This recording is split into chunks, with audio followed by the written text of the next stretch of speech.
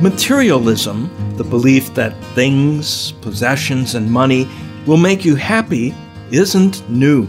Throughout history, God has raised up holy people to go against the tide of materialism, which is a temptation as old as humanity.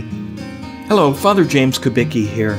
And around the same time that God inspired St. Francis of Assisi to start the Franciscan order, God also inspired 7 businessmen in Florence, Italy, to go countercultural.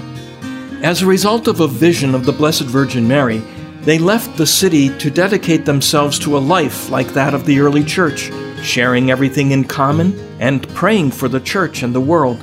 They called themselves the Servants of Mary, or Servites, and we honor these 7 holy founders with a feast day today. Let's follow their example and honor Mary ourselves with a little reflection from St. Pope John the 23rd.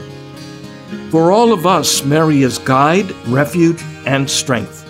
Turning to her, we have all found comfort, and on the last day of our earthly life, which is also the first day of eternity, it is good for us to think of this frequently.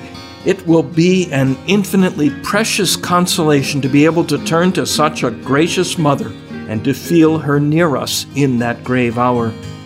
With what intensity of love we shall say our last Hail Mary, in which will be gathered up the fervor of all the others we have said throughout our earthly life, and which will be the finest greeting for us to utter as we go to meet our Lord. Devotion to Mary is a valid and unfailing support for all believers. It is a pledge of inward peace, and it inspires a firm determination to do our duty.